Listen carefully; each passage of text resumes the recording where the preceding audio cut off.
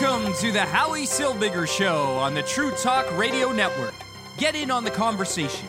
Call 1-877-669-1292.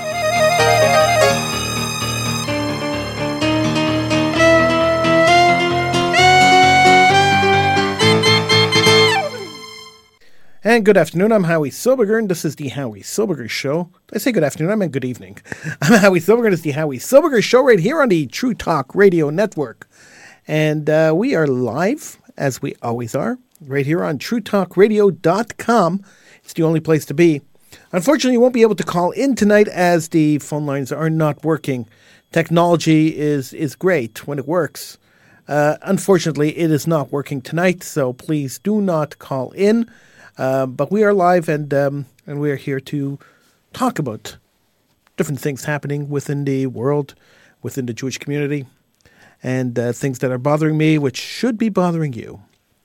I want to tell you that tomorrow, I am pleased, I am happy, I'm thrilled that I will be interviewing Judy Gold. She will be performing at the Just for Laughs Festival this year, which we are accredited media for, and Judy is a two-time Emmy winner. And a hilarious comedian. If you don't know who she is, go to YouTube, Judy Gold, and buy tickets at hahaha.com. Hahaha.com is where you go to buy your tickets for the Just for Laughs Festival. So go there, and Judy's putting on two solo shows. And I'm sure after tomorrow you're going to want to hear, you're going to want to go to her show. Get a head start to go today. The shows will sell out quick. Judy Gold will be on the show tomorrow, right here on the Howie Silbiger Show on the True Talk Radio Network. Now, since the Abraham Accords, over 1 million Israelis have visited the United Arab Emirates.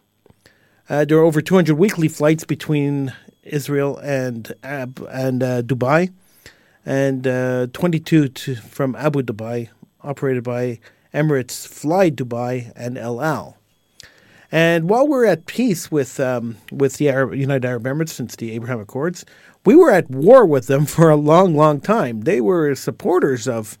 They were never very friendly to Israel, and they were supporters of terrorism for a while. It kind of tapered down over the last few years, but they were supporters of terrorism for quite a while.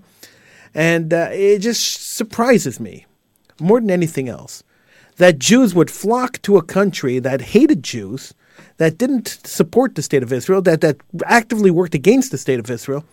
But now that we have a peace accord, now that things are normalized, we're going to flock there and we're going to spend our hard-earned money there. It just shocks me when people do that. Now, 1 million Israelis have visited the United Arab Emirates since the signing of the Abraham Accords in 2020.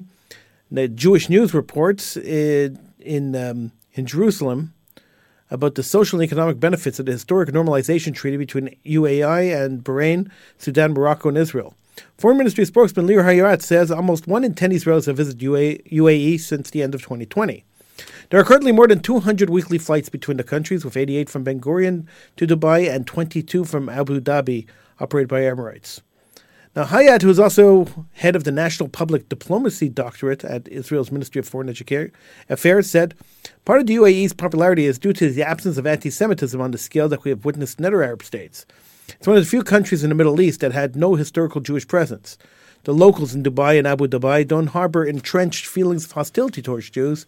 They don't see Israel as their enemy, although Israel was their enemy for 50-odd years or 60-odd years. He added, there are problems in other countries that signed the accords. Bahrain, for example, has a big Shiite community that is influenced by Iran, so there's anti-Israel activity there. It also has a 300-year-old Jewish community which has faced abuse in the past. Morocco, meanwhile, has something of a dual vision of Israel. There's a cultural connection through its ancient Jewish community and strong pro-Palestinian sentiments, particularly on a political level. Asked if the Saudis could be poised to become the next Arab state to sign the accord, Hayat said, any agreement with Saudis will probably be separate to the Abraham Accords and much bigger in terms of importance. That agreement is not a question of if, but when. We can see changes already in the world the Saudi leadership is using to its own people when it comes to Israel. In the past, whenever Israel was raised, the Palestinian issue was always raised, but that isn't the case now. Israel is seen by the Saudis as a future partner. A peace agreement between the two states with a third country that borders Israel would change the entire region and inspire even more Arab Muslim countries to follow. Israeli Prime Minister Benjamin Netanyahu and Foreign Minister Eli Cohen are reported to be in talks to expand the Abraham Accords to include Indonesia, Niger, Mauritania, and Somalia. Now, I think it's great that Israel is making peace. Israel's trying to normalize relationships with their neighbors. I think this should have been done centuries ago, well, at least a half a century ago, or more than half a century ago. But what worries me is this a trap? Is this a honey trap? That's what really worries me. So, you put the honey down to catch the bear. The bear goes in to catch the honey, and then you trap him, and then you kill the bear. Is this a trap? Is this a ploy? We have that experience with Arabs. We have that experience with the Palestinian Authority, where Yasser Arafat, for example, signed the Oslo Accords, and then told his people right after he signed the Oslo Accords that this is the first step to the liberation of Palestine. We have to make them trust us in order to betray them later. And he said it publicly, and he said it openly, and nobody seemed to care that he did. And everyone lauded Yitzhak Rabin and Yasser Arafat. They gave him the Nobel Peace Prize, even though it was obvious that Arafat wanted to trick the Jews into trusting him so that he could go and destroy Israel.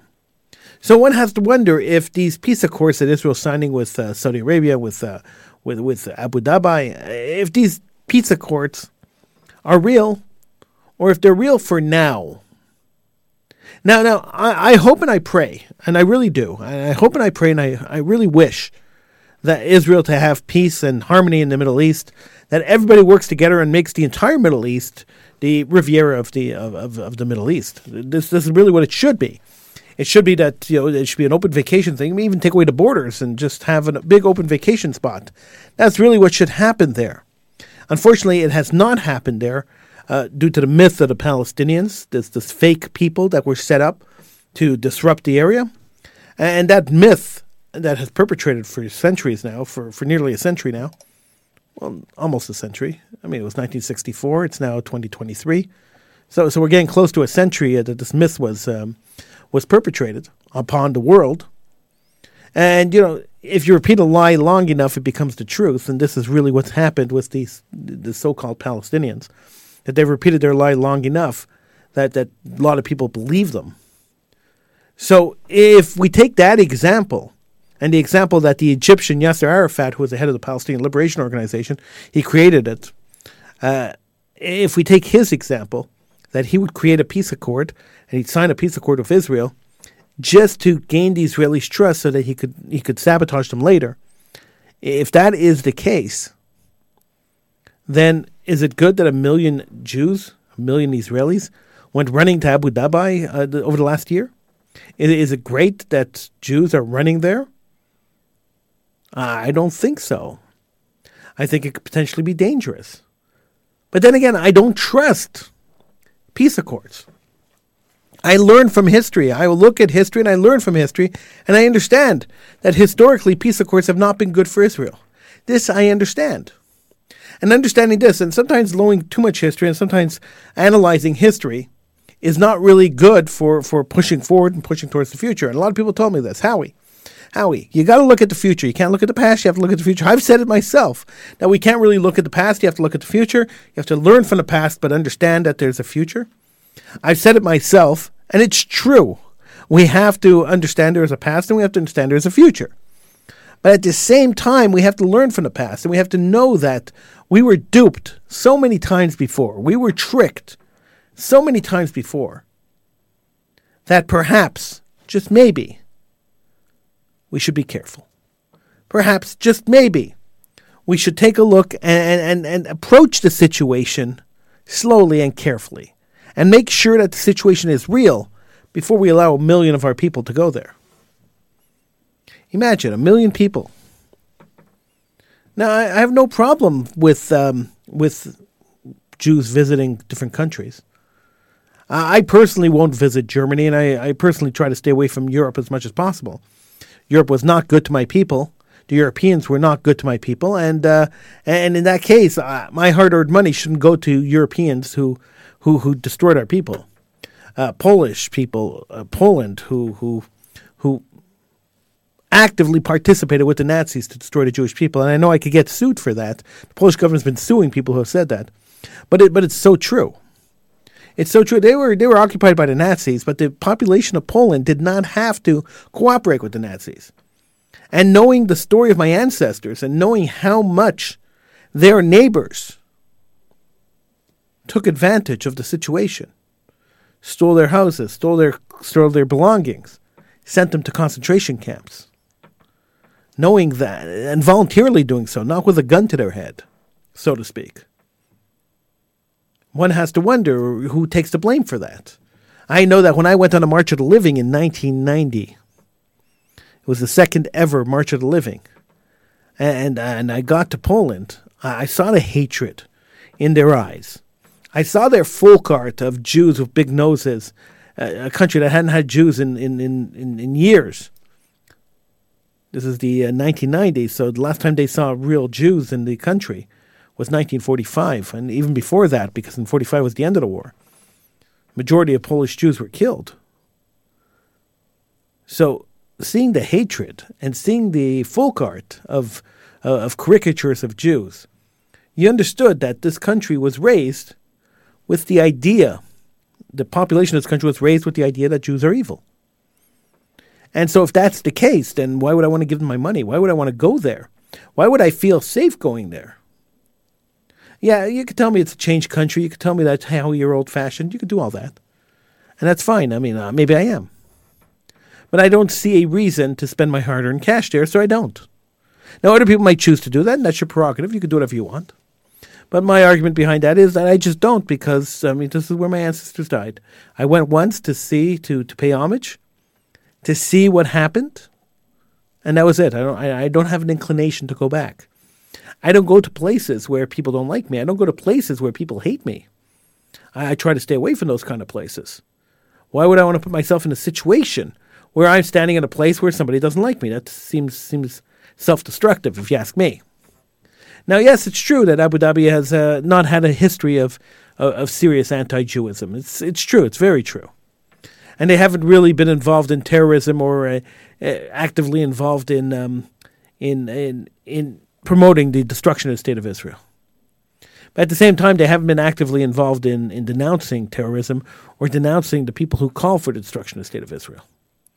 So if you are not denouncing it and you are actively ignoring it, then that's tactfully accepting it, right? Think about it for a second. If you're standing in a room and somebody walks into the room and it starts punching somebody in the room, and you don't say, "Hey, you, stop that," then you're actively participating in the action, aren't you? You're watching it, you're enjoying it, you're not stopping it for some reason. So when Abu Dhabi doesn't stop it, the reason they're not stopping it is because they get benefits from the Arab League or because they don't want to fight with their Arab neighbors. The only reason they're not denouncing it is because either they agree with it or they're afraid of everybody else who is perpetrating it. It's one or the other. Either way, accepting it means that they accepted the murder of Jews, which puts them in the bad book for me. But I'm probably a minority here. And you can let me know by email me, Howie@truetalkradio.com. If you want to comment on this, you can email me or you can call me tomorrow night when the show will be when the show will be on and there'll be live phone lines. Perhaps maybe that's it. Maybe I'm just too cynical. I've been called that too. Maybe I'm just too cynical. I don't know. All I know is that 1 million Jews have gone to Abu Dhabi. And I heard it's a beautiful place. I know people have gone. I heard it's gorgeous there. But I don't plan on going there anytime soon. I don't plan on spending my money in countries that have tactfully or openly advocated for the destruction of my people. I don't plan on spending my money and my time building the economies of countries that want to destroy me, countries that want to destroy my peoples, countries that wanted to kill and maim and commit genocide against us. It's not something I want to do. Call me old-fashioned, but I'm pretty anti-genocide. I don't know if that's an old-fashioned ideal. I have a lot of old-fashioned ideals. I know, I've been around a long time. I have a lot of old-fashioned ideals. I have a lot of things that go through my head that people today look at me and say, "Hey, what are you doing? What are you talking about?" And Maybe I'm wrong. Maybe I am. But I don't think so. But then again, I'm biased in this topic. I'm Howie Silberger. It's the Howie Silberger Show right here on the True Talk Radio Network. I want to tell you that the phone lines are down, unfortunately. We have a technical problem with the phones. We're working on fixing them. They should be fixed by tomorrow night's show. If you didn't catch it at the beginning of the show, I'll tell you that tomorrow we'll be interviewing Judy Gould. Judy Gould is a comedian, and she's going to be performing at the Just for Laughs Festival. It's very exciting that we're going to be interviewing her. She's won 2 Emmy Awards, and she's an active comedian for the last many, many years. She was a writer for the Rosie O'Donnell television show, and she's written a couple of books. She's very against the idea of stopping people from speaking.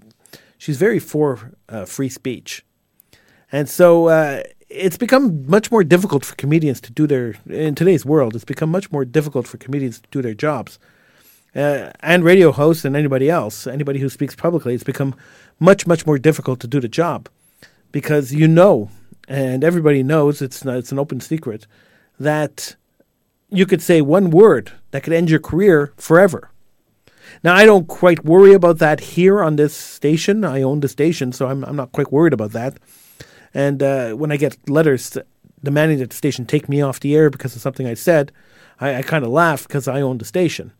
But people who work for stations they don't own, people who do stuff for mass media, for other media companies, they run into the problem. They run into the major issue of having to watch their words and living up to the standards of the political correct police that police everybody who speaks in public. And if you get on their bad side, they are the ones who are going to destroy you. They'll find some little thing you say. They'll call you a racist. They'll call you a Nazi. They'll call you homophobic.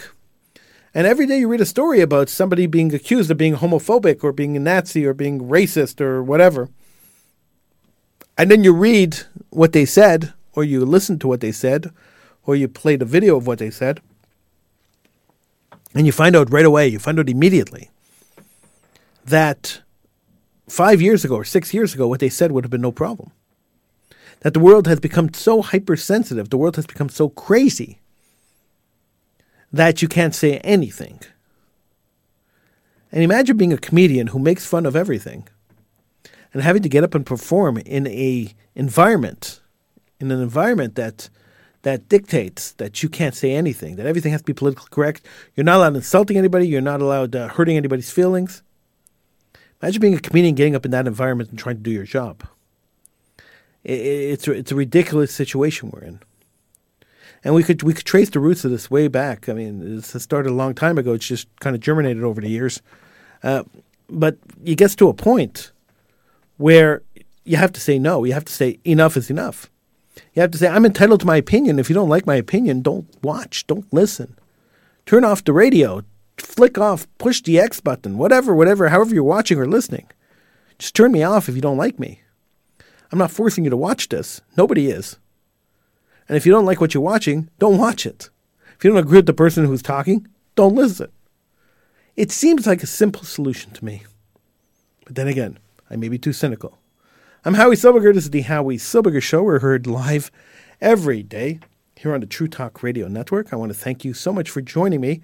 The shows are getting longer, and we are going to do longer and longer shows as we go. I want to thank you for joining me. I will be back again tomorrow right here on the True Talk Radio Network. Have a great night.